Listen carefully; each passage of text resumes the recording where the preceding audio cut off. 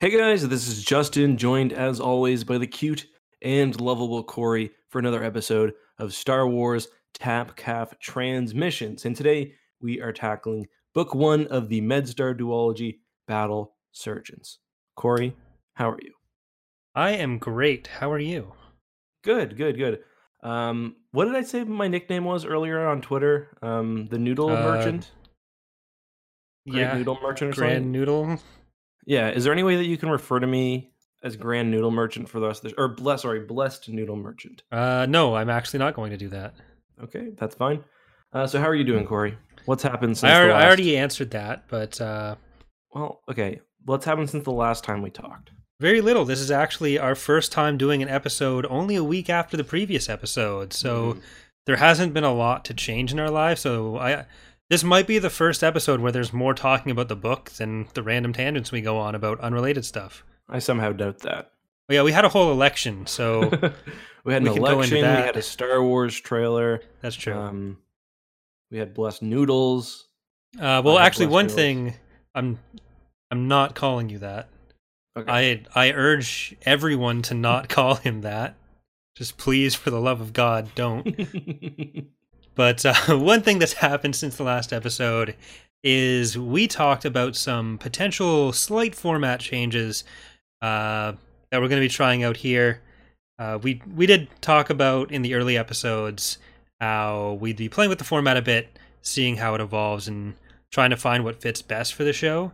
And I think some of the issues with the format we were going with did kind of come through in Courtship, the last episode we did, where we're trying to find the right balance of summarizing the plot versus talking about whatever topics come up from the book. Yeah, we don't want like 3 hours of just us summarizing the book because it's just not very interesting. Yeah. Um, so yeah, we're gonna try to do a brief summary at the beginning, and then we'll kind of move into more focused discussion. And that way, if you guys are watching live, you can also suggest discussion topics. I mean, we might ignore you, depending on how we're feeling, but it's possible. Yeah, we want to make sure people who didn't read the book can still follow what we're talking about, but we don't want to be like a replacement lower tier Yeah. audiobook where it's Well, like, and then this happened, then this happened, then this happened, then this yeah. happened, and that was it. Yeah, you can always read the Wikipedia pages if that's what you're looking forward. But we're going to try to focus more on themes and wacky moments and just really dive deep into some more nuanced issues rather than just, yeah, as Corey said, doing a straight plot by plot summary. Mhm. Because it did get kind of, last episode it did get kind of long because there is a lot of like, oh, then this happened, then this happened, this happened. Just wasn't that fun. We are also going to try, as we've been talking about, to cover some news or just some topics of discussion before the video. And for this one, I mean, the major thing is the episode 9 trailer, the final trailer for any mainline Star Wars movie until Disney goes back on that in 5 or 10 years. Yeah, it's the third time there's been a final Star Right. Wars mainline trilogy Hmm. trailer, and that's a complete lie. There's definitely going to be more. Oh yeah. I mean, they paid $4 billion for it, and I believe they also stole George Lucas's soul. I think, which is not an easy process. That's what Twitter told me. I'm not touching that. Yeah, fair enough. But yeah, thoughts on the trailer, Corey? I enjoyed it. I try not to get too much out of trailers in terms of expectations Mhm. for how I'm going to feel about the actual movie. Uh, I'm more interested in the trailers as like hints of what we might see in terms of planets or ships or whatever. Mhm. Uh, but I've never come out of a trailer, had certain expectations for a movie from that, and had that reflected in how I actually felt about the movie once I've seen it. So I'd say Solo for me, maybe, because I didn't really like the Solo trailers, and I didn't really like the movie that much. hmm. Yeah, but no, I get what you mean. And thoughts on ships? I mean, there was lots to look at. Yeah, it was nice to see the Assault Frigate Mark II get some love. That's one you don't Do really you expect actually to think see in that's it. what it is? 100%. Really? Are you? I can't tell if No, you're being like serious. 100. I'm 100% sure that's an assault frigate Mark II. But doesn't it have like a weird like tower on it or something? Like in that picture, isn't there like I antenna or something coming I'll off it? I'll send you a picture that we cut out It's like the ugly later, assault but frigate Mark II, right? Like the weird retcon. the Well, it's not Empire really at War retcon. one. Ugh, it's like one of the ugliest ships of all time. Yeah, it didn't come directly from Empire at War. Like it was in Empire at War first, and then it was in like the Armada game, I think, Right. and referenced in a few other places. But the I have a it's made its theory. way to the movie, and Yeah. good job, Petroglyph. You made it. Ty Berzan, you're next. Yeah, the whole next movie is going to be about how annoying it is to ward off corruption and have his shots go through your shields. the Um, the corruption trilogy is next. corruption trilogy. It's just Leia moving between planets and cleansing corruption. I have a theory though. Have you ever read the Thrawn comics? The original Thrawn trilogy comics Yeah, or the yeah, new yeah. Thrawn? The originals. I think so. I've at least skimmed them. Right. So, assault frigates play really heavily in the Thrawn Yeah. trilogy, obviously. And there's like literally one panel where the assault frigate has like a rounded look, like it does in Empire at War. And I'm pretty sure when they were creating a ship, they just looked at that panel and was like, "That'll do." When Petroglyph was, Yeah, when Petroglyph was doing I it. think you're giving them more credit than like the idea that they looked at anything. I don't know that that's true. Because the Tartan patrol cruiser was supposed to be either a Carrack or a Lancer. It's definitely referenced as a Carrack in some places in the coding, but then it became the Tartan. I can see how it could have started off as a Lancer, funny enough, because the Lancer has those little fins at the back. Yeah, but the Tartan is like a really disproportionately skewed Carrack, where the front was just made smaller. The engine block kind of looks like a Carrack, but what a mess. How is there not more outrage about this? I mean, it's only been 15 years, right? Or 13? 16. 13? Yeah. Okay. I think like today is the 13th anniversary of Forces of Corruption. Wow. This week. So I this think is it came out late October. This isn't our Halloween special. This is our Forces of Corruption special. Yeah. Okay. I heard on the Star Wars show too that that the Colossus from Star Wars Resistance might be in there somewhere. Yeah, I've seen some people looking through the fleet picture in particular, trying to find it, which I'm not convinced yet, but... Yeah, I'm not convinced either. I do have a little problem, though. I'm kind of annoyed, and this is kind of something stupid to be annoyed about, but they did kind of just take several models that there shouldn't be more than one ship of and copied it a bunch of times. Like Han's freighter from The Force Awakens appears in that fleet shot like 4 or 5 times. And like it would have been really cool if there was just one of it, because it's like, oh, it's the actual freighter. But now it's like, oh, there's just a bunch of them. Well, most ships are mass produced. I don't think... True. Were you thinking that Han like special ordered that freighter? No, it seems like a really random and old, I would have liked it if it was just one, because then you're like, okay, that's actually Han's ship. Instead of like, oh, that's actually a digital asset they had ready to go. I mean, I could see that more with being annoyed that there are more YT-1300s everywhere or something, but because that seems like something they wouldn't do, because then they could have a shot of a YT-1300 blowing up, like oh god, they blew up the Falcon, and then the Falcon flies in. Apparently, or sorry, I was just tagged on this on Twitter right before we started recording. Breaking news are happening now. And this is breaking and very important. The poster shows not only an Imperial 1 Star Destroyer, but also an Imperial 2. So I wonder, I guess there's going to be ISD-2s in the movie as well. Maybe even some Tectors? Are the cannons that would otherwise be blocking the hangars, are those Tectors? These are all burning questions. They could be, I guess. Yeah. There we go.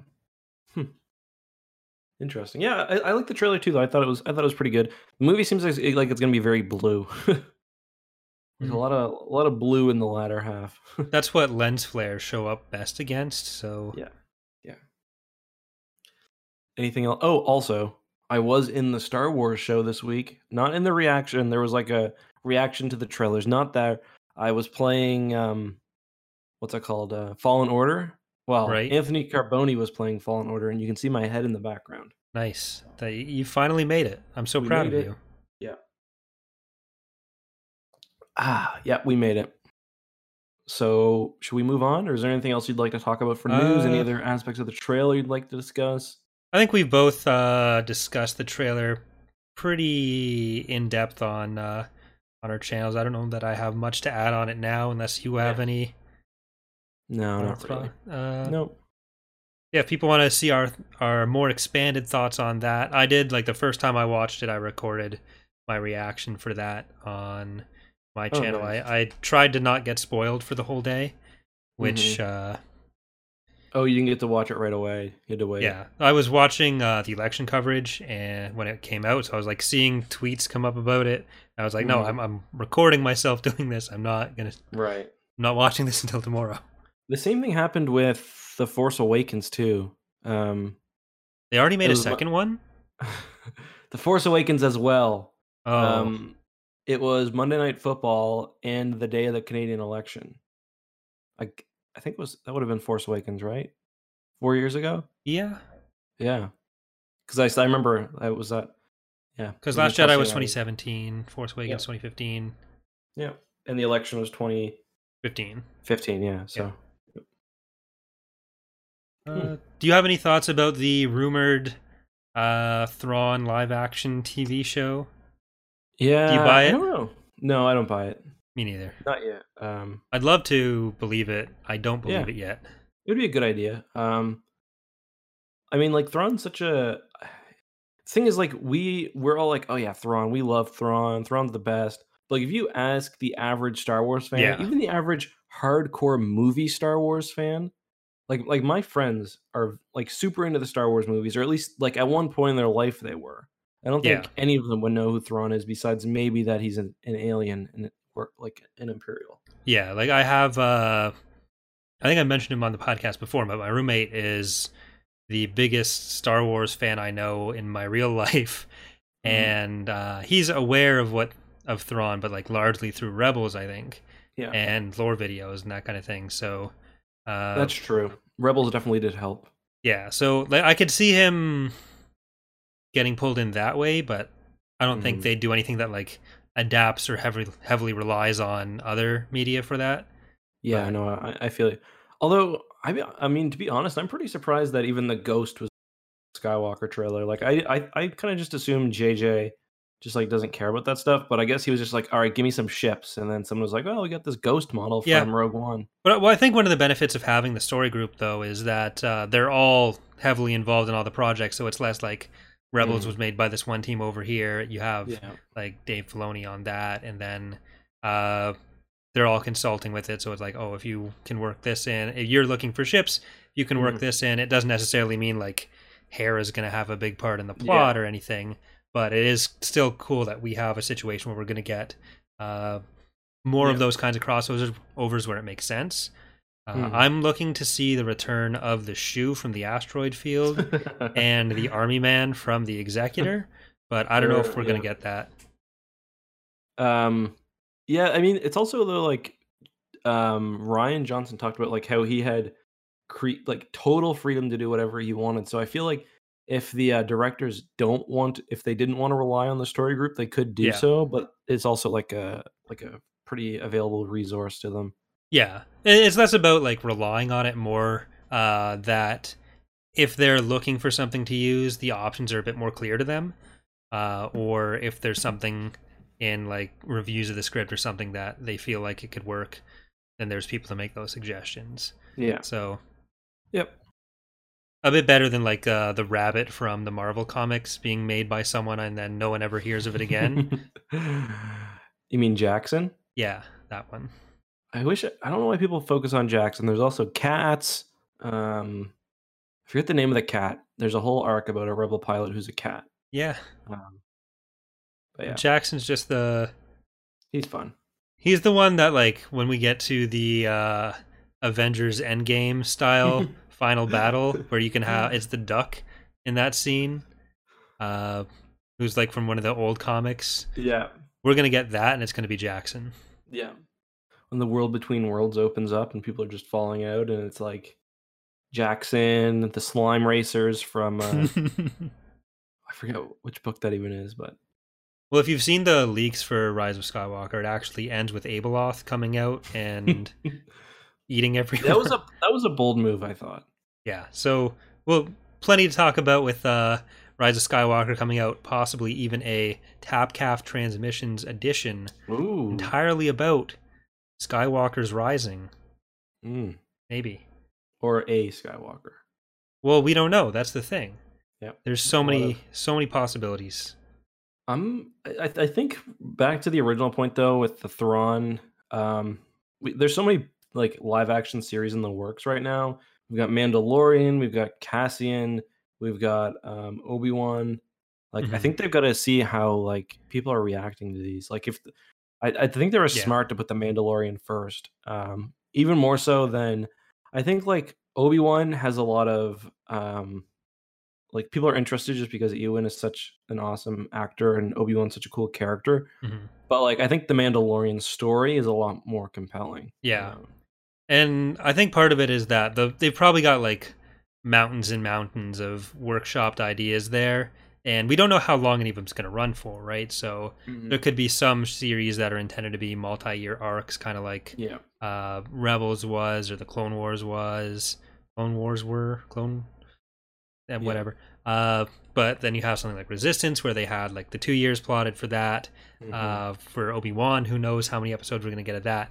So it might be a thing where we get a bunch of really short shows, and you have like a 10-episode Thrawn show. Probably or something. What the Obi-Wan will be like. Yeah, I imagine that will be a pretty short run.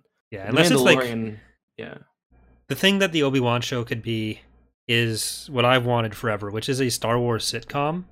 So who cares if like Obi-Wan doesn't have much to do in that time period? It's like Obi-Wan and his roommate Jawa played by Roseanne Barr. Oh god. You can't say that about Jawas, Roseanne. No. You know, I know where you were going. It was too on the nose. But yeah, like I think Mandalorian. I mean, they're already. I don't know if they're filming season 2 yet, but they're definitely doing like at least pre-production on it. Yeah. I expect that one has like the most room to go on for a long time out of everything we've heard. Like we know how the Cassian show would eventually have to end. Right. That's Same with the one that's the one that kind of a head scratcher to me. Like I don't know. Like a lot of the people, like the main problems with Rogue One that a lot of people had were that the characters weren't that memorable. I liked Cassian, but like in K2SO, so like yeah, Rogue One is close to being my favorite Star Wars movie. And the reason that didn't bother me as much was because in the context of the movie, the rebellion was supposed to be the character, the way I saw it, the way I watched. Yeah. So I don't know that it's just I don't think that it's like Cassian or K2SO or even Jin that was like bad characters. It's just the point of the movie wasn't necessarily to explore them that way. And I don't have any concerns about whether or not Cassian can carry a show or anything. I think that'll be fine, just based on that concern. Like, there's plenty of other reasons it could end up being bad or something, but I don't think that's anything I'm worried about. Yep, fair enough. I'm looking for his suits on Coruscant. Maybe about Noir Event. Sound good or what? I'd watch that. I don't. Yeah, would that be a suit, or are we just talking like Law and Order? I think Dick Noir Wolf was out here and practice, wasn't he? So more of a suits, I think. Okay. But yeah, guys, let us know whether you're listening on podcast or watching on YouTube. Let us know what you thought of the Rise of Skywalker trailer, what you think of this series and a potential Thrawn series. Of course, if you are listening on podcast, the best way to reach out to us is tapcavtransmissions@gmail.com. I'm sad to say I don't think we got any emails this week, did we, Corey? No, didn't have quite the same lead time on the episodes here, so yeah. Well, it's all right. So, well, if you guys are listening here and have any questions as we go through the discussion, make sure to leave them in the chat, and we will get to them at the end. Or, I guess, with a new format, maybe in the middle of the podcast. This is exciting. Oh, it's gonna be a mess. I guess we did kind of miss the ball too on, or drop the ball on a Halloween episode because it literally fell on dropped Halloween. the boat. Yeah, because like we could have done Death Troopers, or well, I don't know. There's like 700 more books to cover, so maybe next year. Because technically the next episode we were going to be doing would have been Halloween normally, but you have parental duties on Halloween. Yes. So the child.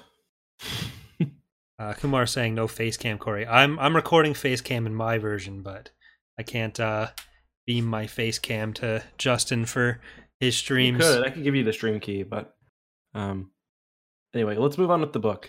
People are waiting. We're 21 minutes in. This is like Return of the Jedi, where nothing happens until 35 minutes. Well, when we have a news segment before the show, this was like a True. This was like a thing that we should have known was going to happen. It's actually a kind of short news segment too. I think some will be longer than this. But anyway, let's start with the book. MedStar 1, Battle Surgeons, part 1 of a duology. This book came out in 2003, which is interesting because it's not only before the Clone Wars TV show, but before Revenge of the Sith. And I think in some aspects that really shows. I'm sure we'll talk about that at some point. The premise of the book basically is that it's basically the life on a RIMSU, they call it, which is a RMSU, Republic Medical Surgical Unit. Isn't it RIMSOO? Yeah, that's a phoneticization. Oh, is it? Okay. Yeah, because it's an acronym or initialism. So yeah, Republic, whatever. And they're on this planet called Drongar. Yes. And it's one thing that I like is it's like literally completely backwater. Like this, they're fighting for some pretty small stakes here. Basically, this planet has what's it called again? The Boda. Yeah, and this is like basically the Back to War, but the Boda War. Yeah. So, and Boda has it has different like medicinal or chemical properties depending on the species that ingests it or takes it. Like they mentioned that one of the local huts, he smokes it and he basically gets high. It seems humans use it as an antibiotic, and just a ton of different species use it for different reasons. And unlike something like spice, it doesn't really have a lot of negative drawbacks. So the Separatists and the Republic are basically fighting, but because the Boda is so valuable, it's kind of like a long, drawn-out ground campaign because they're not using as much heavy artillery. They're not bombing from orbit. It's basically slowly trying to capture territory. But that's not really important because we spend most of our time on this RIMSU with the surgeons and Barriss, the Jedi Padawan. Yeah, and this is a book that you hadn't read before, right? Yeah, I've never read this one before, and I really, really liked it. Yeah, when I was first getting into Star Wars stuff in the early 2000s, this was, as far as I can remember, my favorite Clone Wars book series. So this and its sequel, which we'll be doing in 2 weeks. Mm-hmm. But you don't get much of the top-down view of the war. Instead, it's a lot more of a character study and like how do these people identify or define themselves, and it kind of talks about that with clones, with droids, through I-5, through Barriss and how she sees herself. And it's actually kind of interesting with Barriss because there's her talking about like how she fits in with the Jedi Order, how she sees herself in her relationship with the dark side, when there ends up 4 or 5 years later being the episodes of the Clone Wars cartoon where Varys does get to experience the dark side a little Yeah. bit. Yeah, and I mean, it kind of retroactively works pretty well because she kind of does have like a complicated. I guess all Jedi sort of have a complicated Yeah. relationship. Um, but yeah, in hindsight, it works really well. But like you said, it's interesting. It's almost like it's a little more. It's not. It's not academic. It's not really. It's still not really high literature, but it is a bit. It is a bit more like sort of literature-y than most Yeah. Star Wars books because plot doesn't drive the story. Very little actually happens, at least in this book. I mean, there is stuff there, but like at the end of the story, besides for one thing, not that much has changed. It's more about perspectives and like debates and stuff like that, which is I don't know, Yeah. is a really nice change for a Star Wars book, actually. Yeah, basically when they started making the book, they were trying to get Star Wars MASH, which was an old Mhm. military medical show. Yeah. And I think they did a pretty good job kind of matching that feel, but I Well, was they're thinking when basically I in was reading. Vietnam. Yeah. Yeah. I was thinking when I was reading it that it's probably the least pulpy of the books that we've read. Yeah, I think Uh, so. like, which isn't to say that it's inherently better, just that it No, doesn't take that same approach. right. But I mean, there's conversations that don't end with somebody jumping in a starship, like yeah, very um rarely. Like, if a starship's involved, it's basically just so that someone can crash on it and they can talk yeah, about how people are coping with that rather than right. that being the event in and of itself. Regarding the whole Vietnam thing though, the planet is like almost designed to be that way just like because of the way like it limits like space combat and stuff like that because of the spores that are around the planet. So really, you have like gunships kind of dropping in and out, like helicopters. The planet's described as very, very humid, like Hmm. always humid, um, and yeah. So it is kind of, I mean, a very clear inspiration in that sense. Yeah. Uh, so do you want to go through, uh, like, we did talk about how we wanted to change up the format a little bit, but Mhm. this is kind of an interesting book to do that on because, uh, it is a book where like the overall plot, not a huge amount actually happens. Yeah, It's more the character development. So do you want to start yeah, off with just talking a little sure. bit about the main characters? Yeah. So And we've got. actually, before we do the spy, do you know who that No, I was? don't know who it is. Okay, so uh, My guess is, but anyway. So there's four doctors on this Rimzu, but we only really focus on two: Joss and Zan. Both are Corellian, well, from the Corellian system, which is kind of funny. Zan's in he's a what's it called? Iridonian Zabrak, I Z- Z- think, or well, he's a he's Zabrak. a I don't know if he's Zabrak, but Iridonian. from no, yeah, he's from Talus or Yeah, Tralus, one of the two. And Joss is also a Corellian. They're the two surgeons. Zan is kind of like he's like a really talented musician, but kind of forced into service, I guess, because well, musicians aren't really needed. It's the height of the Clone Wars. Joss is like he's like a career surgeon. He's seems to be a pretty good one. They also have I don't even know how you say her name. Talk, I guess I she's like called her Tolk. Tolk. She's a nurse that is frequently helping them out, and then they're basically struggling because they're in this backwater world. They're not getting that many supplies from the Republic.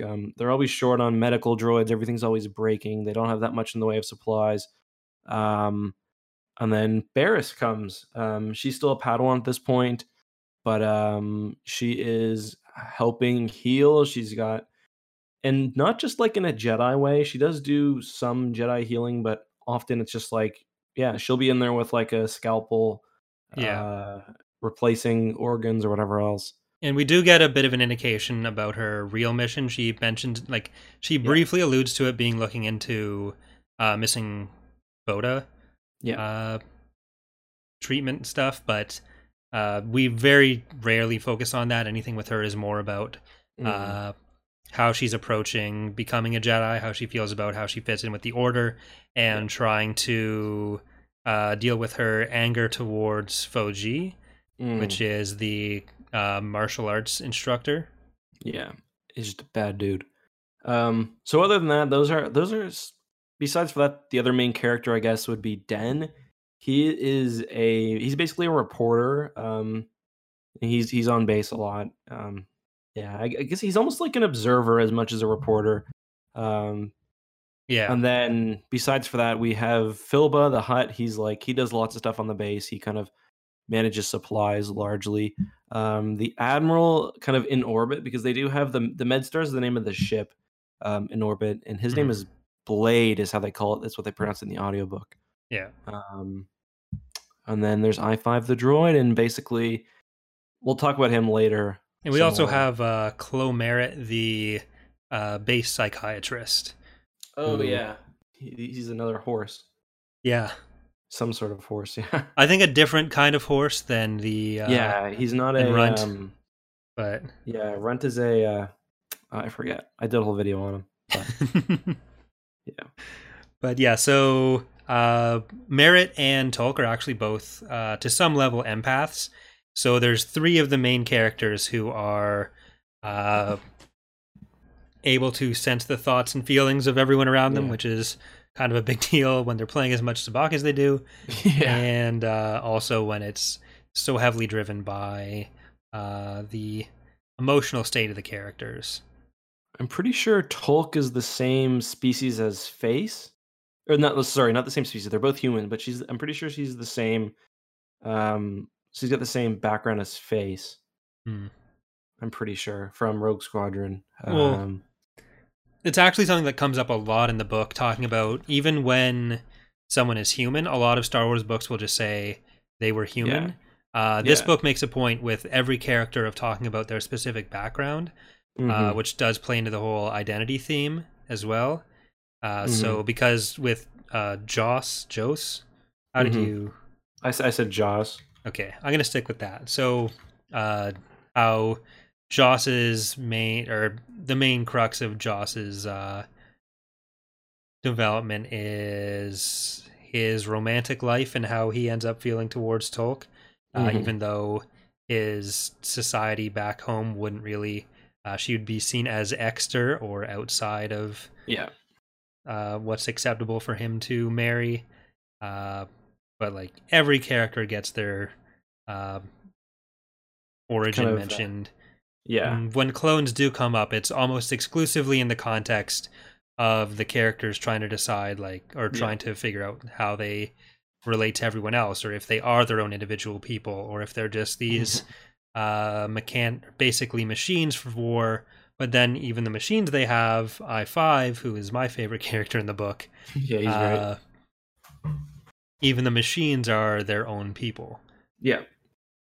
Regarding humanity, or being human, I guess, Barriss is always referred to as a human, and she's technically not later on.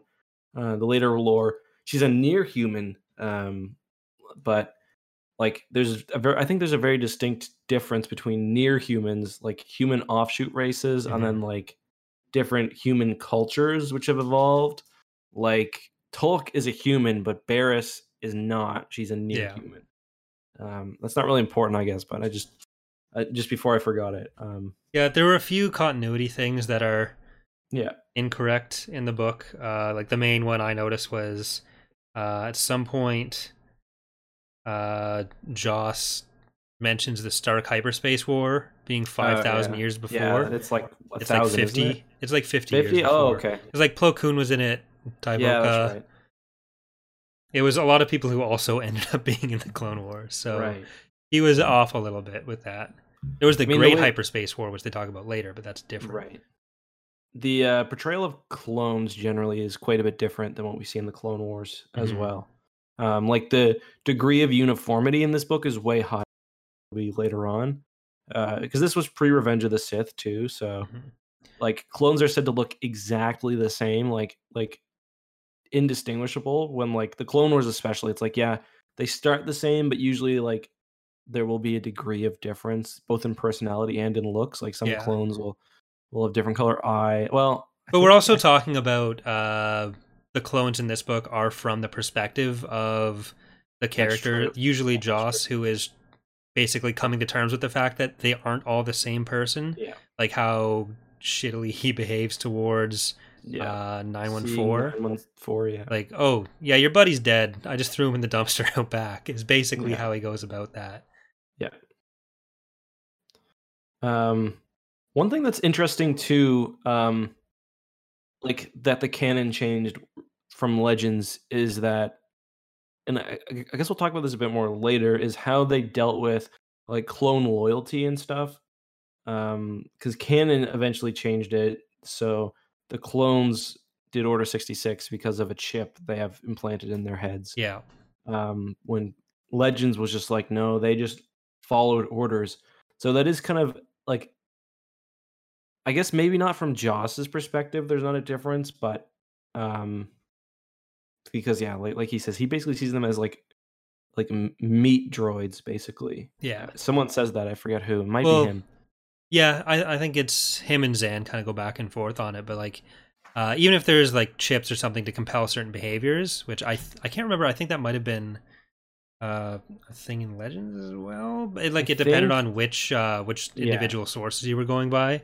Yeah, because the Revenge of the Sith novelization is just like because it kind of needed to explain. Yeah. But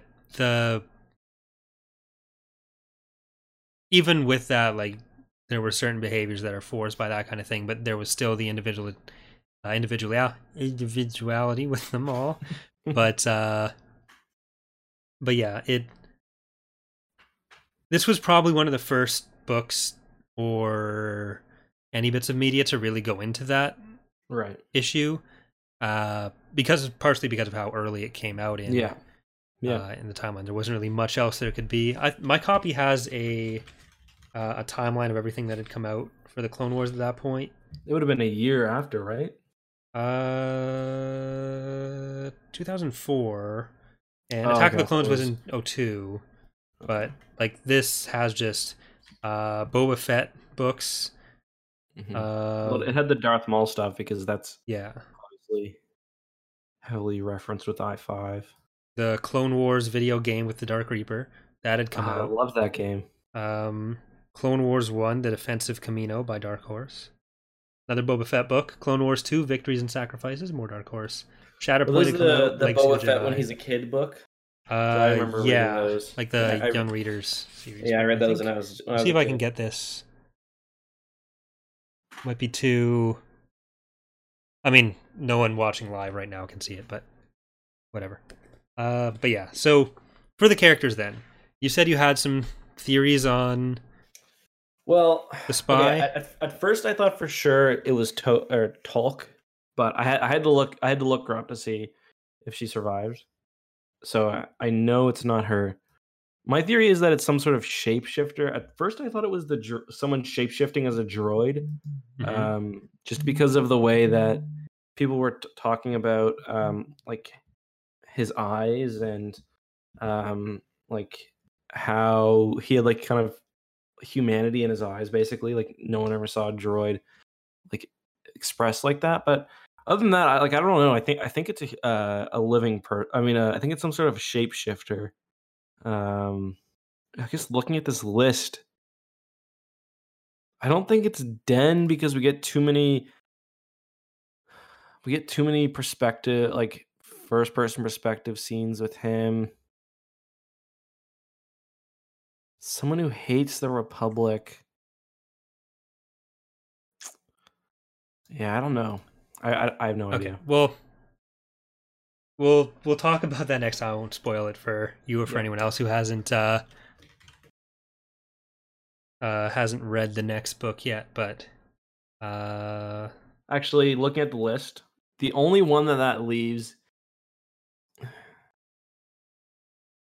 Yeah, I mean, it's not necessarily someone on the character list we have. Those were just the. Yeah, I'm just thinking who it could be. Like it's, I don't think any of the main characters. I was just thinking about all of them. If it were, because one of the things is there are a lot of like people who can kind of read minds, so I feel like it's got to be one of them. or else they would have been discovered. I don't even remember the name, but the horse guy would be my best guess. Just looking at is that Chloe? Yeah, that's Chloe. That would be my best guess, but I'm not really. I still think it's a shapeshifter. So it's actually Zam Wessel comes back. And... Beautiful. Yeah, should we move on with the sort of plot summary? Let me let Remy out. She's being. So I'll get started on the plot then. But so we show up on Drongar. There's the surgery going on. The first one. Those are kind of the action scenes for the book when they're in the operating theater. The OT, which was weird to read in the book so many times. Like, what are we doing in the original trilogy? But that's when we're introduced to Joss, to Zan. I think Tolk is in there as well. Yeah. Then the next chapter, Barris gets there. We're introduced to Admiral Blade, which is like literally the, no pun intended, edgiest name you could think of for this guy. Yeah. And there's not a lot of cross between Blade's plot and the rest of the character's plot for the rest of the book. No, there's really not. Blade is he's involved in a lot of deals with the Black Sun. He's smuggling out some Boda and working with Philba the Hutt, who's the quartermaster on Rimsu 7, which is the surgical unit that our main cast is part of. So that's the only real connection there. So and there's isn't there 40 Rimsus on the planet, they said? I don't remember. Yeah. But sounds right. But because it just kind of just to kind of drive home how unimportant this is backwater everything. None of this really matters in the context of the war. It's more about the character study of what someone in this situation just looks like when there's millions of them probably across the galaxy.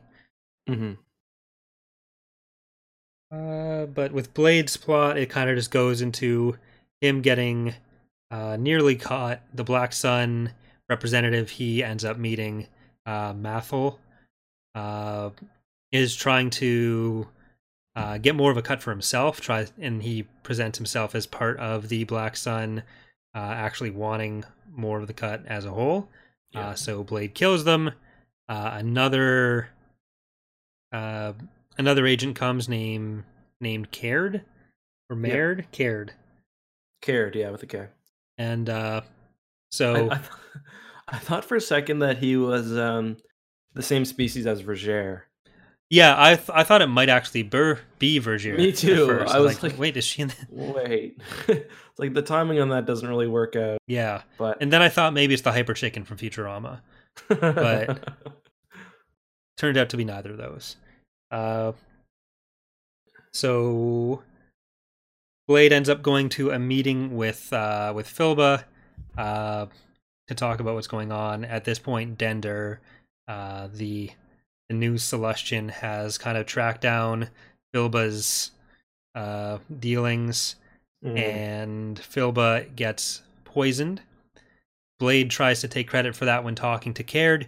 Caird talks to the spy, Len/Column, and finds out that actually no, Blade didn't kill him, so Blade just dies. So anything with his plot that you? Not really. I mean, the thing that's interesting about him is we'll talk about this later, but characters all have their own kind of Joss and him especially, they're kind of grappling with they've got sort of this pre-designed plan. Yeah. But the funny thing about Blade is he talks about his planet and how he wants how great it is. But whenever he dreams and really thinks about the future, it's always on Coruscant. It's always being in a big Coruscant sky tower with power over millions and millions of people. Yet he talks about his home planet and says anyone who's been there once would understand why nobody ever wants to leave and why basically it's the greatest place ever. And then he's I need to get all this wealth so I can, make a name for myself and then maybe even make my way to Coruscant and have a big sky tower and have power for trillions of people. So it's he's not even being honest with himself, really. And it's the Yeah. same. We'll see that again with Joss later. But I think the kind of key difference between him and Joss is that throughout the entire book, Blade's motivations stay entirely how other people will see him, and he dies. So I think it's kind of clear what our opinion on him is kind of supposed to be. Yeah, exactly. Especially where he already has a measure of power too, and I mean he's not a small fry. He's an admiral. He's like a shit tier admiral, but he's still an admiral. Yeah, shit tier admiral on a backwater world who's very upset by that fact. And he kind of wants to do anything to show that he needs to be on the front lines. He's the best admiral the Republic has, damn it. Yeah, but yet at the same time, he's like skimming a lot of the Bota from the shipment. No, let's not hold him to too high of a standard here, Justin. Yeah. Sorry, Holy Noodle Master. Whatever that. Blessed. Sorry. One thing I didn't realize too was I don't think are Celestins always described as being so short. No. Okay. This is a thing that shows up in like half of sources, even though like in the movies they're not really that short. Certainly on the new canon movies, because we see Nien Nunb standing up and he's and I don't know where it came from, but it gets perpetuated a lot, and then Empire at War does it as well. So I thought I thought they were always short before. And even in the book, there are a few places where Den is described as being like almost normal height, but then at the start he's got to walk up a ramp to get to the bar. Yeah, and he like talks about being under someone's chest height and stuff. And the kid in the story at the end treating him like a like a child. Like a child, basically. Yeah. So that was really weird because I always imagined Celestin as being like pretty hardy and like large, like they're not like I don't think they're I don't think they're like super like a tall. fan. They get portrayed by like that a lot, but it doesn't check out with most of the original sources, at least. Yeah. So just a weird little just strangeness that you see sometimes. So that I think that kind of covers most of what happens with Blade. He's not really I didn't find him that compelling.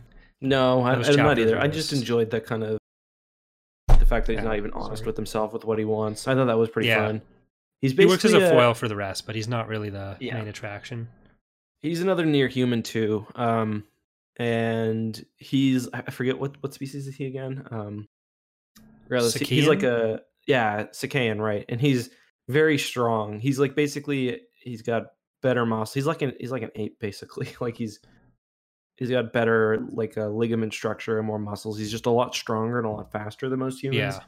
And he's big on hunting, as it seems like his entire culture is, because he talks about being descended from like these warriors, almost kind of like how Joss talks about like his family. It's still into this this theme of like societal expectations for who he's supposed to be, rather than finding his own identity. And like Chloe very explicitly calls it out with Joss, is like, this is your family's expectations or your family's traditions, but are they yours?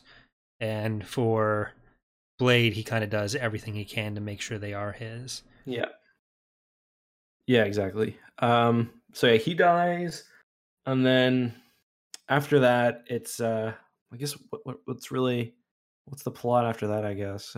Well, for him, nothing. But nothing. We can jump back around to the start and get to our actual cast here. Yeah, I mean, besides for that, like in the book, the only real thing that happens is, I guess, the fighting sort of heats up, and the Rimzu is forced to. The line gets pushed back. Well, it's not even that the fighting heats up. It's just that there was a small engagement closer to where they were. Yeah, that's true. Because the fighting in the book is Barriss kills a battle droid, and then they're fleeing from an assault. So it's not even like they're fleeing that desperately. It's just like a routine evacuation, and their one transport gets hit by a stray particle cannon or something. Yeah. and we end up losing Zan for that. But I'm not gonna lie, the part where when Joss is outside and they get attacked by the super battle droid and there's a big explosion, I was actually pretty upset because I thought that the whole Rimzu was blown up, and I was like, oh my god, like I was like, the book just took a turn, but but no, thankfully. we cut to Obi-Wan and Anakin having to investigate. well, well, I mean, like him and Barriss would have still been alive, so I guess. yeah. But I guess, so yeah, after that, are we want to talk about what happens? I guess at the very end, like the character we lose. No, because we haven't really talked about the Okay. rest of the plot for the rest of the characters yet. Okay.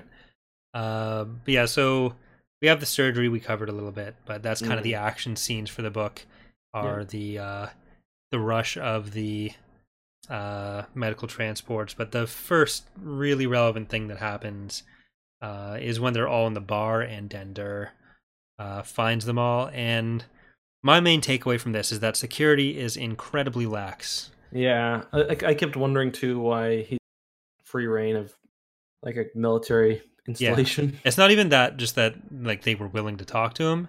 It's that they'd tell him basically anything, and they invited him for a tour of the base that they were giving the new medical staff. Like, oh, we got to show Barriss what's going on. Why don't you come with us and look at everything? Yeah, exactly. Yeah, I mean, like there's definitely a room for a war reporter, but this is a little different. Yeah. But we get soon after Barriss gets initiated and Den gets all the state secrets, we hear about Foji for the first time with his Teräs Käsi match, and Barriss like puts a bet on him, knowing that he'd actually beaten a Jedi before, who could cut himself off from the Force, which was supposed to be a big deal that he wasn't using it in the matches, but then Barriss does it like 3 times in the rest of the book. Yeah. So it doesn't really match up with what they're trying to put forward there. No. But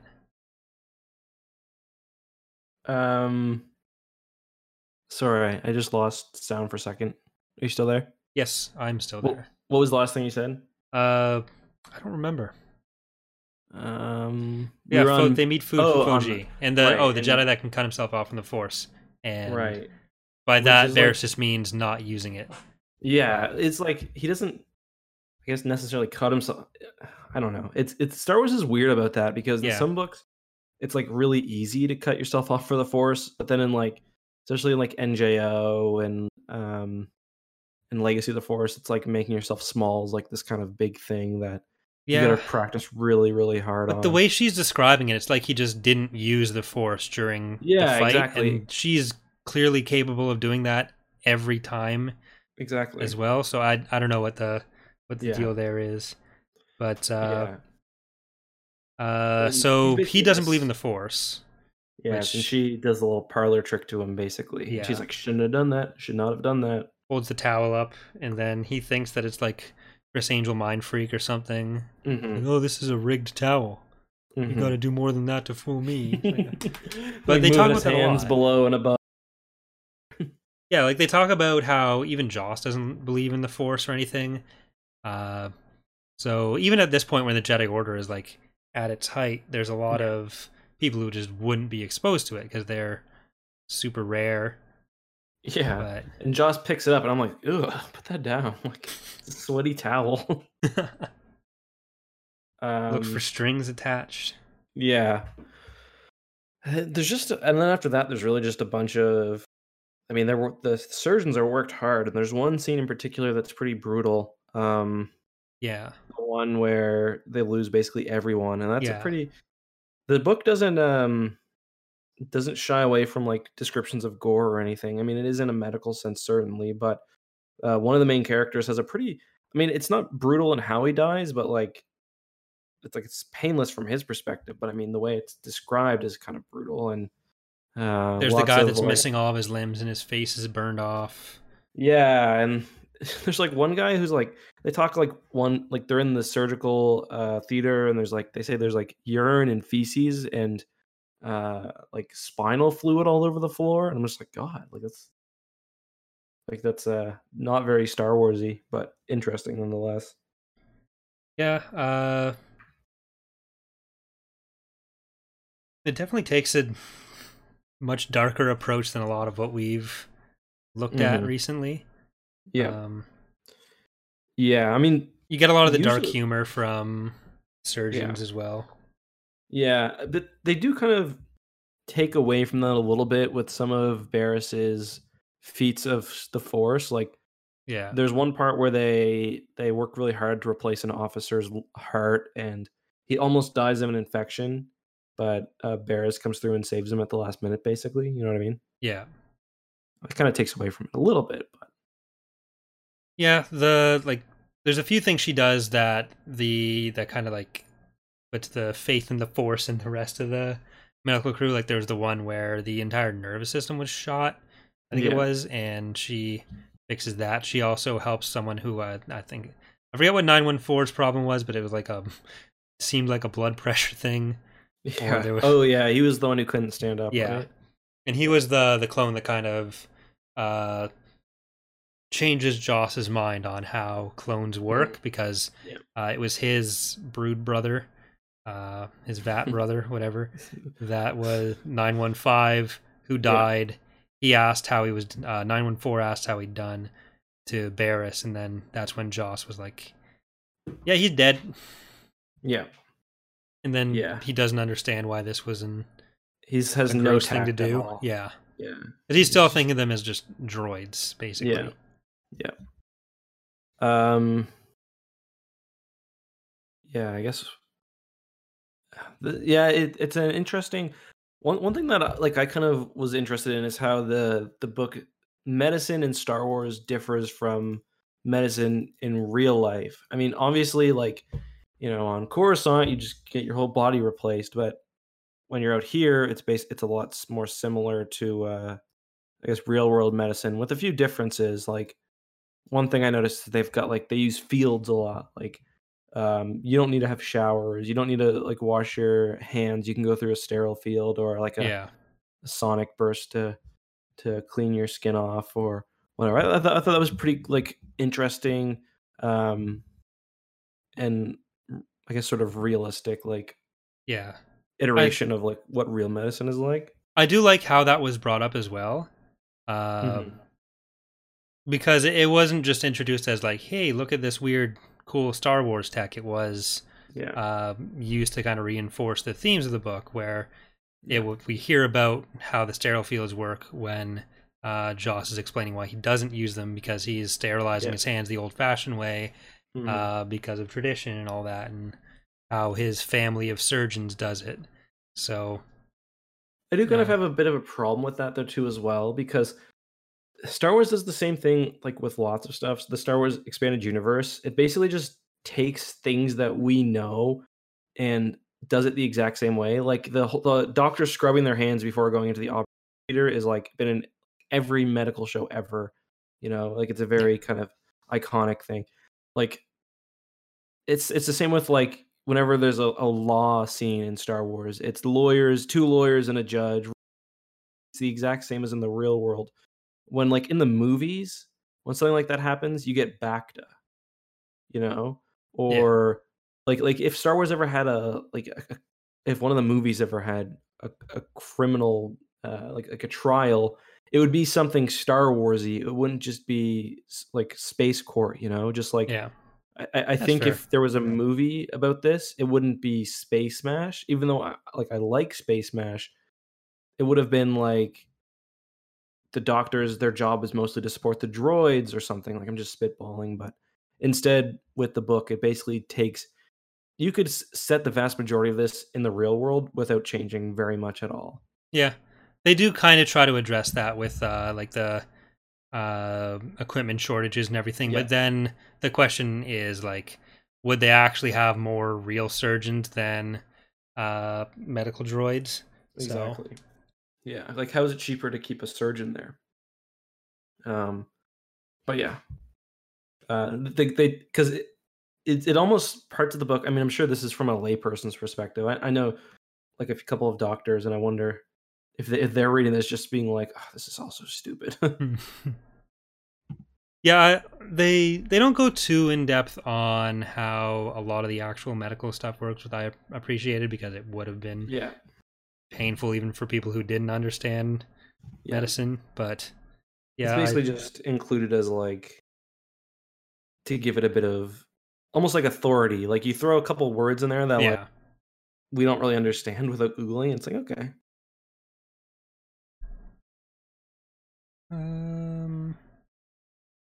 Is there anything? No, I thought I might have had something written down related to that, but I didn't. So I don't know what I was going to mention. Yeah. But because we don't even Bacta, we hardly see Bacta. It's like when someone gets injured, they're like in the tank for 10 minutes. Which I thought is interesting. Star Wars books always kind of do that as well. Like whenever real shit's going down, it's like you're in the Bacta for an hour. Yeah. But if their like limbs are exploded and they're bleeding out, like there clearly is some prep work that goes into that. Yeah. Like when Padme was giving birth, they didn't just like chuck her in the Bacta tank and float on out, babies. Natural birth, water birth. It seems she has lost the will to live. I've poured 10 ounces of Bacta down her throat, and all she's done is choke. What was I gonna say? Yeah, I completely forget now. But in like Wraith Squadron, I think Piggy's in there for like a month at one, or like a few weeks at one point, or something. Yeah. But he'd only gotten like stabbed a bunch and shot a bit or something, so it's fine. Oh, I remember what it was. The idea too that they're on this planet that's like filled with like natural medical resources that they're not allowed to use.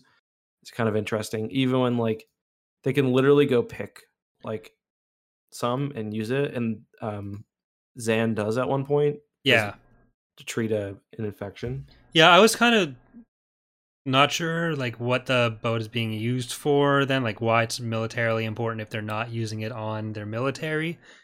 If like the clone troopers, important military somewhere, I guess. Is like like are they shipping it all off to like Megiddo or something? Yeah, Bara. Yeah. Wouldn't it be better to like just use it and make sure that this base is fine, and then you can control the whole thing? But yeah, you'd think so, or at least some of it. Like I get wanting to ship off some of it, but like maybe they were supposed to, and then Blade was just like the only reason they were leaving is he wanted that for himself. That is possible. But actually, that kind of brings up the one of the next points was the Foji's attack on the three mercenaries, where the new martial arts instructor that we mentioned, he ends up, Den gets a droid's photoreceptor or whatever, a recording from a droid that had been recovered by a local harvester, where it showed Foji just murdering some mercenaries in cold blood with his bare hands.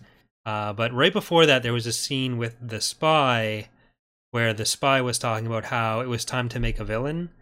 So I was like, I don't know if it was explicitly mentioned anywhere, but my takeaway there was that the spy had kind of set that up. Like, not set it up, like, clearly Foji did that, but the spy was the one who orchestrated that and sent the film to Den.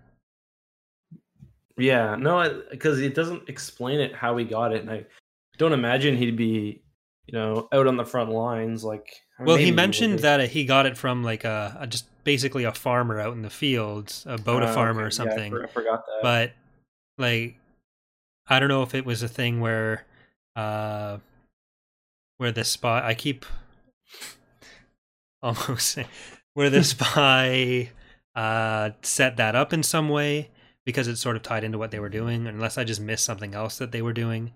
But that was kind of my takeaway there. Oh, well, it lasted an hour. Damn, I felt it happen too. I literally felt it happen in the computer. Hiccuped. Like, oh, that's rough. There she goes. Mine's been fine every time. I don't know what you're... Yeah, should we just... What do you think we should do? You want to restart the Audacity recording? I could try. We can just count back. Do you know, or Did it save it all?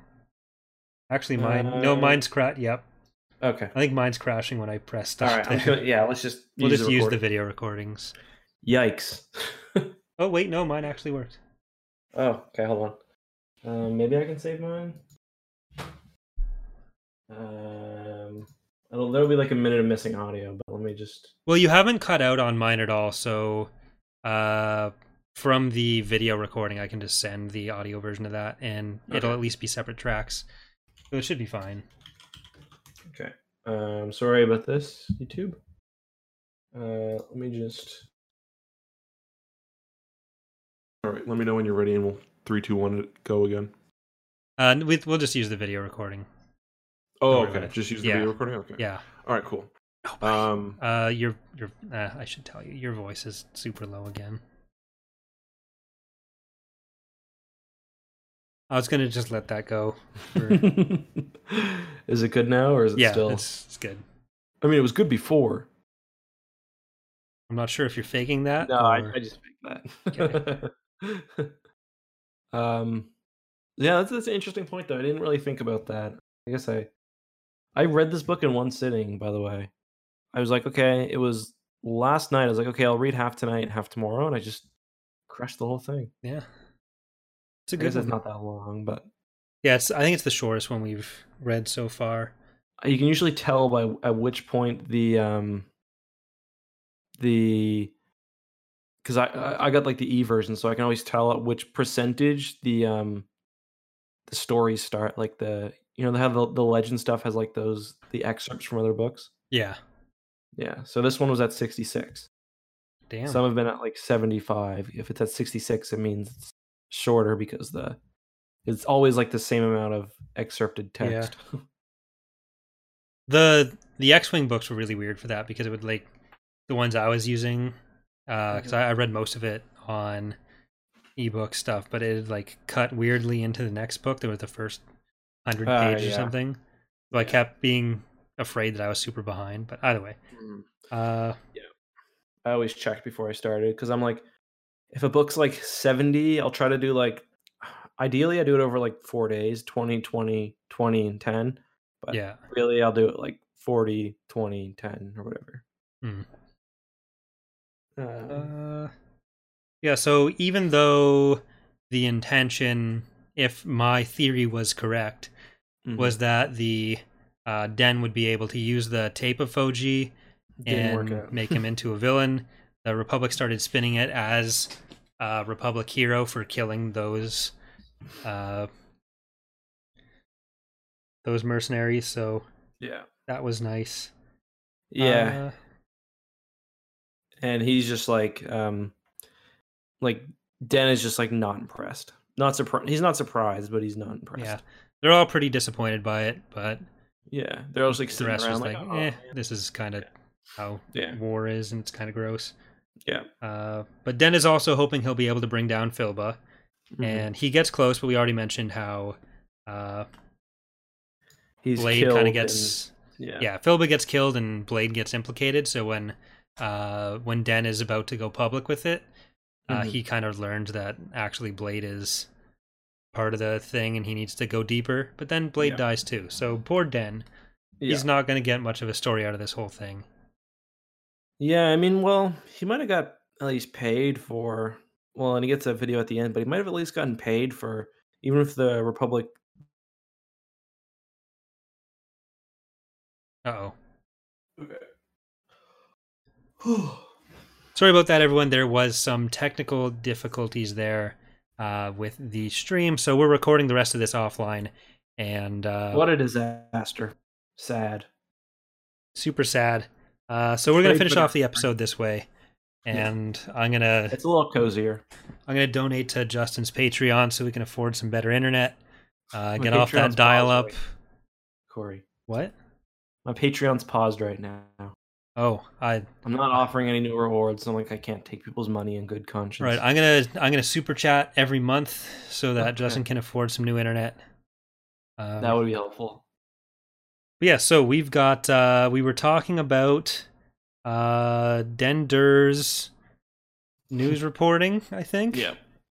Yeah, and basically how everyone got a little more jaded after what's his name vows, and nothing bad happens to him, only good things Yeah. until he kills himself. Well, it you got to take the good with the bad. Yeah. And yeah, so there's not I don't know what I just typed in the notes because my phone thought I was typing something there. That's the downside of doing the notes on my phone. Yep. There may be some random words you see in the notes right now, Justin. That's okay. So don't worry about that. I don't mind. That's special. Oh yeah, I see it. What did I do? I don't know if that was just a mistake or. Anyways, yeah. So there's not too much else to Den's story. No. He has his multiple failed attempts at news stories. He has way too much access, or way more access than you'd think he'd have, having just met these people. Yeah. But we get around this point to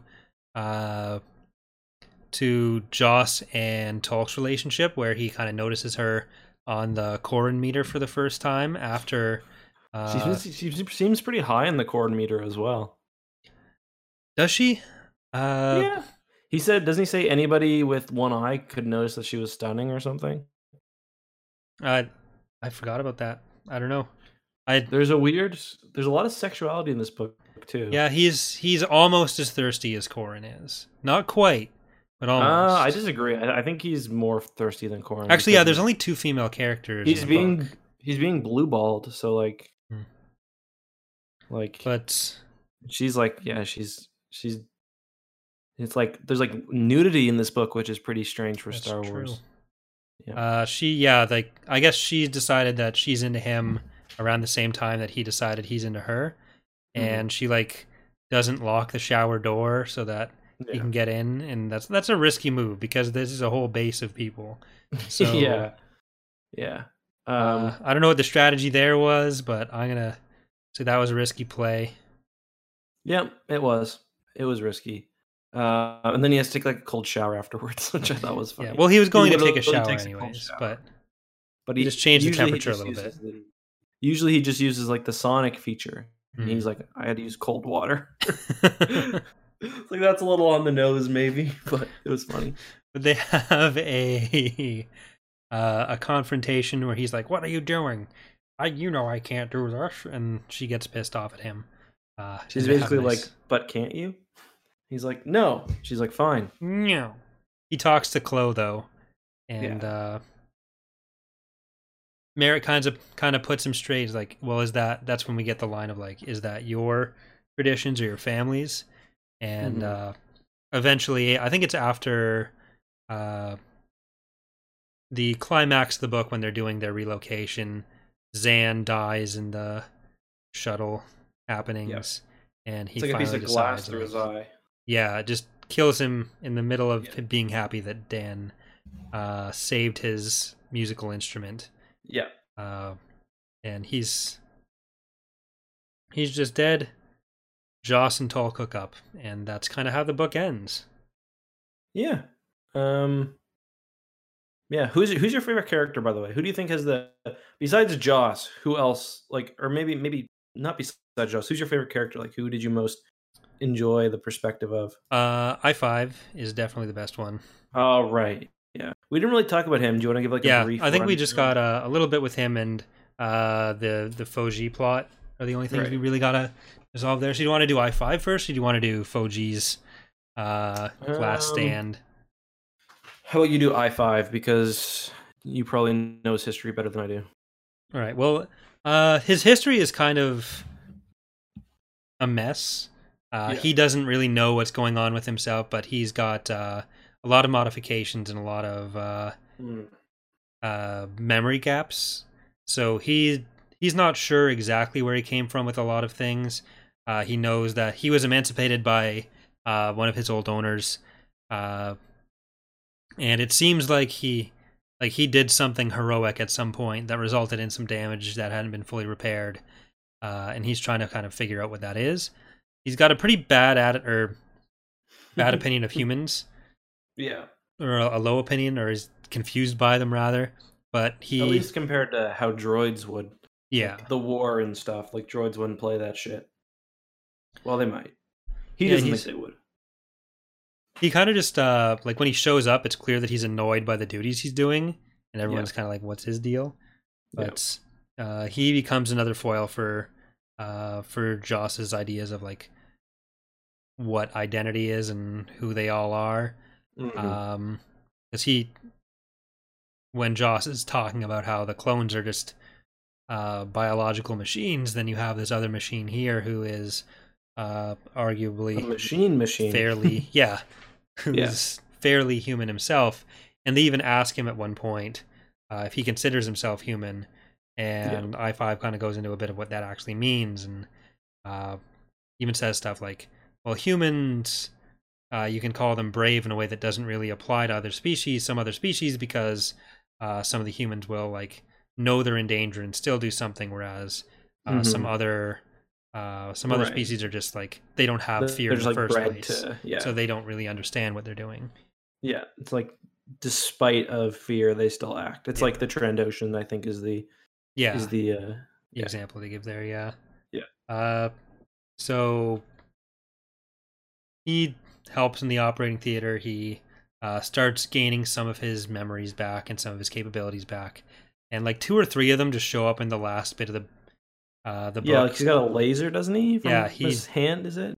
Something like a hand laser, and I think something else. Then he like vibrates rain off of him and everyone around him. Oh yeah, it's like kind of like the showers, basically. Yeah, because what's his name? Zan can hear it. Because but that was kind of what goes on with him, and then the shuttle crash breaks him again, so it stops his progress. We'll probably find out more about him in the next book, but that kind of goes over. But most of his backstory is from, is it Shadowhunter? Because like all the backstory that he talks about is from other books. Like his, he ran into Darth Maul is the Zabrak he's talking about. Okay. Yeah, like when he talks about a Zabrak, it's Darth Maul he's referring to. Okay, so that'll be something we get to talk about later. Yeah, let me just, because I read some of those books when I was a kid, but I can't, like, it all just kind of right, because his master was murdered, because his master is Lorne Pavin, and he was murdered by Darth Maul. That's what Star Wars. I can't remember which book that is. It is Shadowhunter. Okay, I was right. I think that might be one where my copy is lost in the mail. Yeah, very sad. Yeah, that's an old one. That's like 2000. That's like right after Phantom Menace, I think. And then there's like, I think some of these characters are in the Coruscant Knights books as well. So we'll see more of them. I actually was reading. People recommend you read Shadowhunter beforehand, but I don't really feel like I'm missing out on much. Not remembering everything perfectly. Yeah, it kind of helps with the character, I feel like. I can't remember what it is he's stealing, because he's stealing something. I think it's because I'm pretty sure there's also a reference to it in Plagueis. Remember? Is it a holocron? Maybe. I don't remember. I think it's a holocron, but because in Plagueis, remember when they're at like the party on the Skyhook or whatever, and Darth Maul comes to meet Plagueis and Palpatine, and he's got, I think it's a holocron he's got. I'm pretty sure that's the events. Like the 3 stories are kind of connected that way. Okay. Yeah. I'll probably try to find that, because interesting. But OG, so his last thing was just so he with Barriss. Yeah, because he suffers I forget what kind of mortal wound he suffers, but basically Barriss heals him. I think he gets hit by a dart from behind. Barriss is going to confront him. Yeah, and like she thinks she's gonna, or she's trying to decide whether to kill him or not. Yeah, because she's confronting him about the 3 murders. Yeah, but he gets attacked, and then she saves his life instead. And I kind of thought I was misreading it at some point, because you get the like he sends a recording to Den and to Barriss, of him like blowing so up. did I. I thought it was fake or something. Yeah, I was like, no, but wait, Barris just saved him. So what are we looking at here? Like, no, yeah, there's like a time jump that doesn't not implied in the book. yeah, it's only probably like a couple hours or something, but he's so upset that Barris saved him that he just goes and blows himself up to show how In tough a very, he was. very violent, very explosive death. He must kill like a dozen or more beings, androids as well, because it's like he killed 4 of them, then 8 more jumped down. It's like, Yeah, Jesus. he like rolled out a thermal detonator, smiled at the camera, and blew up. Yeah, And had given That was a little instructions before, so he like had planned all this. yeah. And then Den's like, well, I could probably sell this and make a bunch of money. Yeah. I think one of the main kind of themes in this book is like the difference between warriors and healers, or not warriors and healers, but like fundamentally violent people and fundamentally not violent people. Yeah. Like Zan and Joss are not, yet basically everyone bad in this book. It's not like just that they are violent. It's just that it's also that they tend to enjoy violence. There's like Yeah. a difference between a soldier and like not necessarily like I guess a warrior is what they say in the book, but like, and Barris is kind of like figuring out which side she's on, because although she knows that like there's no reason for her to be striking out at foe, she trips him at one point basically to try to embarrass him, and she thinks about killing him. It's kind of like the main themes of the Star Wars saga on like a kind of a micro scale. It's like, Yeah. are you going to be a violent person or a non-violent person?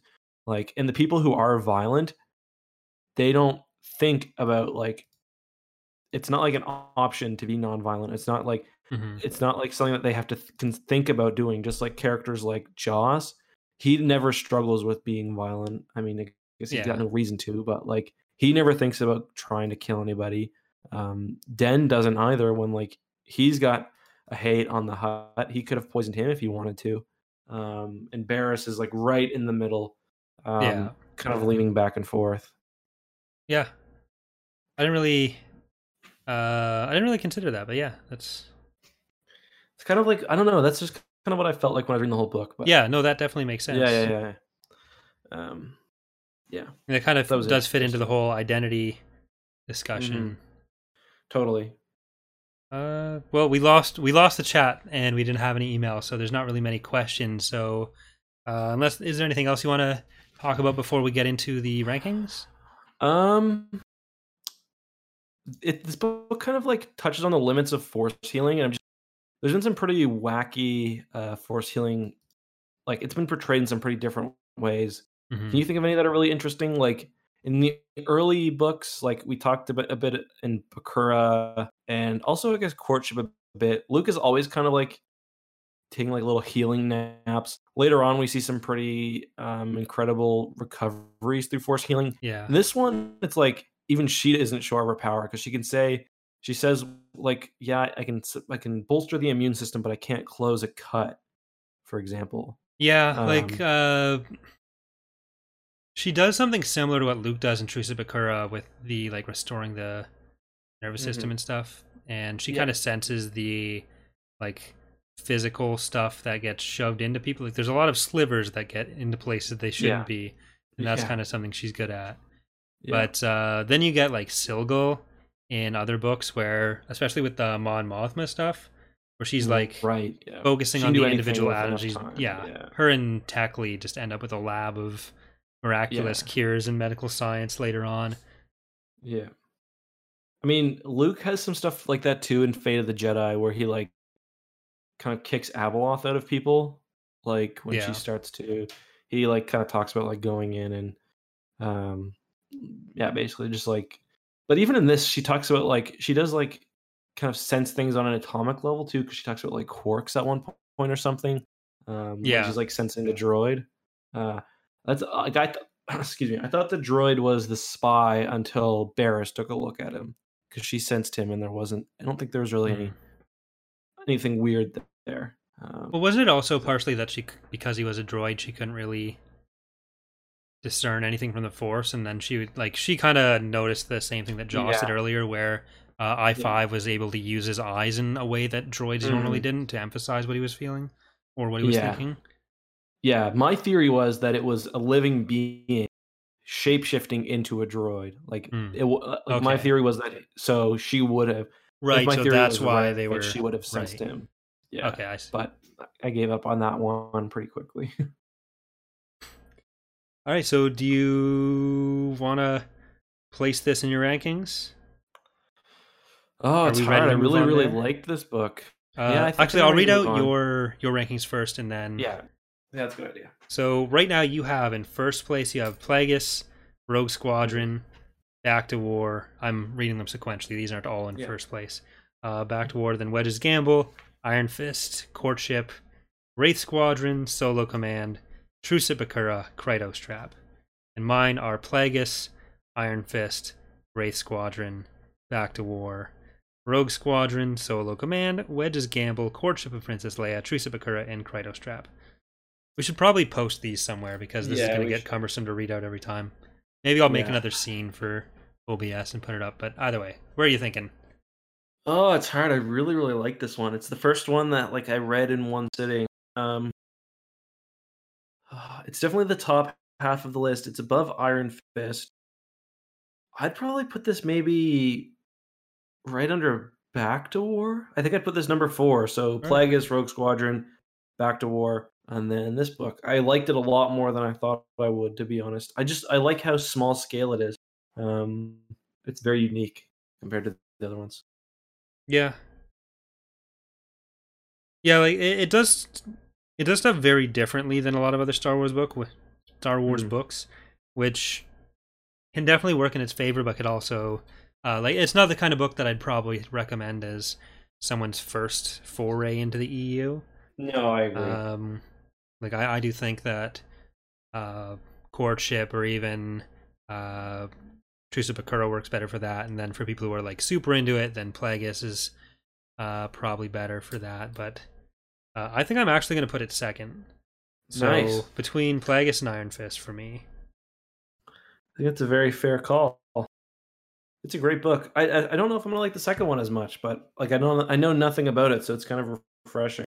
I can't remember the last time. I didn't know anything about in a Legends book, how it's going to end up.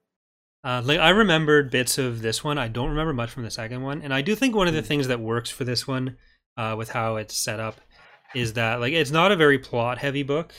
No, it's not. So it does set up a lot, though, that kind of needs to get paid off in the next book. So my expectation is that it's going to be a lot plot heavier, and it may not work as well. So we'll see how that plays out, but. Just based on the title, too, it seems like the next book maybe more Barriss focused. And I really enjoyed The Surgeon. So that will be a bit of a bummer for me. But I'm going to go in open-minded. Yeah, so that will be Thursday, November 7th, I believe, is our next episode. We did shift the schedule around so that Halloween would not end up being an episode, because that would have been a bit much. Spooky. Yeah. I'm going to be cowering under my covers all night, so I told Justin, I was like, I can't do it. Yeah, he said I can't do it. But, yeah. And then it's Thrawn, right? And then we're on to Thrawn, I think? Yeah, then we're moving on to the Thrawn trilogy, which I've never read before, so I'm really looking forward. No, I've heard it's good. So yeah, that'll be the 7th and then the 21st. All right. Look forward to sitting down with something tasty and reading about guts and then talking about it 2 weeks from now. Yeah. Should be a disappointment. Wow. Okay, just never mind, guys. Just unsubscribe from this podcast, I guess. Yeah, well, I like to under-promise, over-deliver. Okay, fair. Lower your expectations. That's kind of what MedStar did to me, so. Yeah, so also let us know how you feel about any of the format changes as well. We're going to keep trying to refine them. I think this book was a good step forward. Yeah. Besides for the chat issues. Yeah, who could expect that when you're using dial-up in 2019 it would have issues? People are going to believe you, Corey. Well, thank you for joining me, my furry co-host, Mr. Eckhart Slatter. Oh my god. It's a meme. I'm not a furry. Goodbye, everyone. Good night.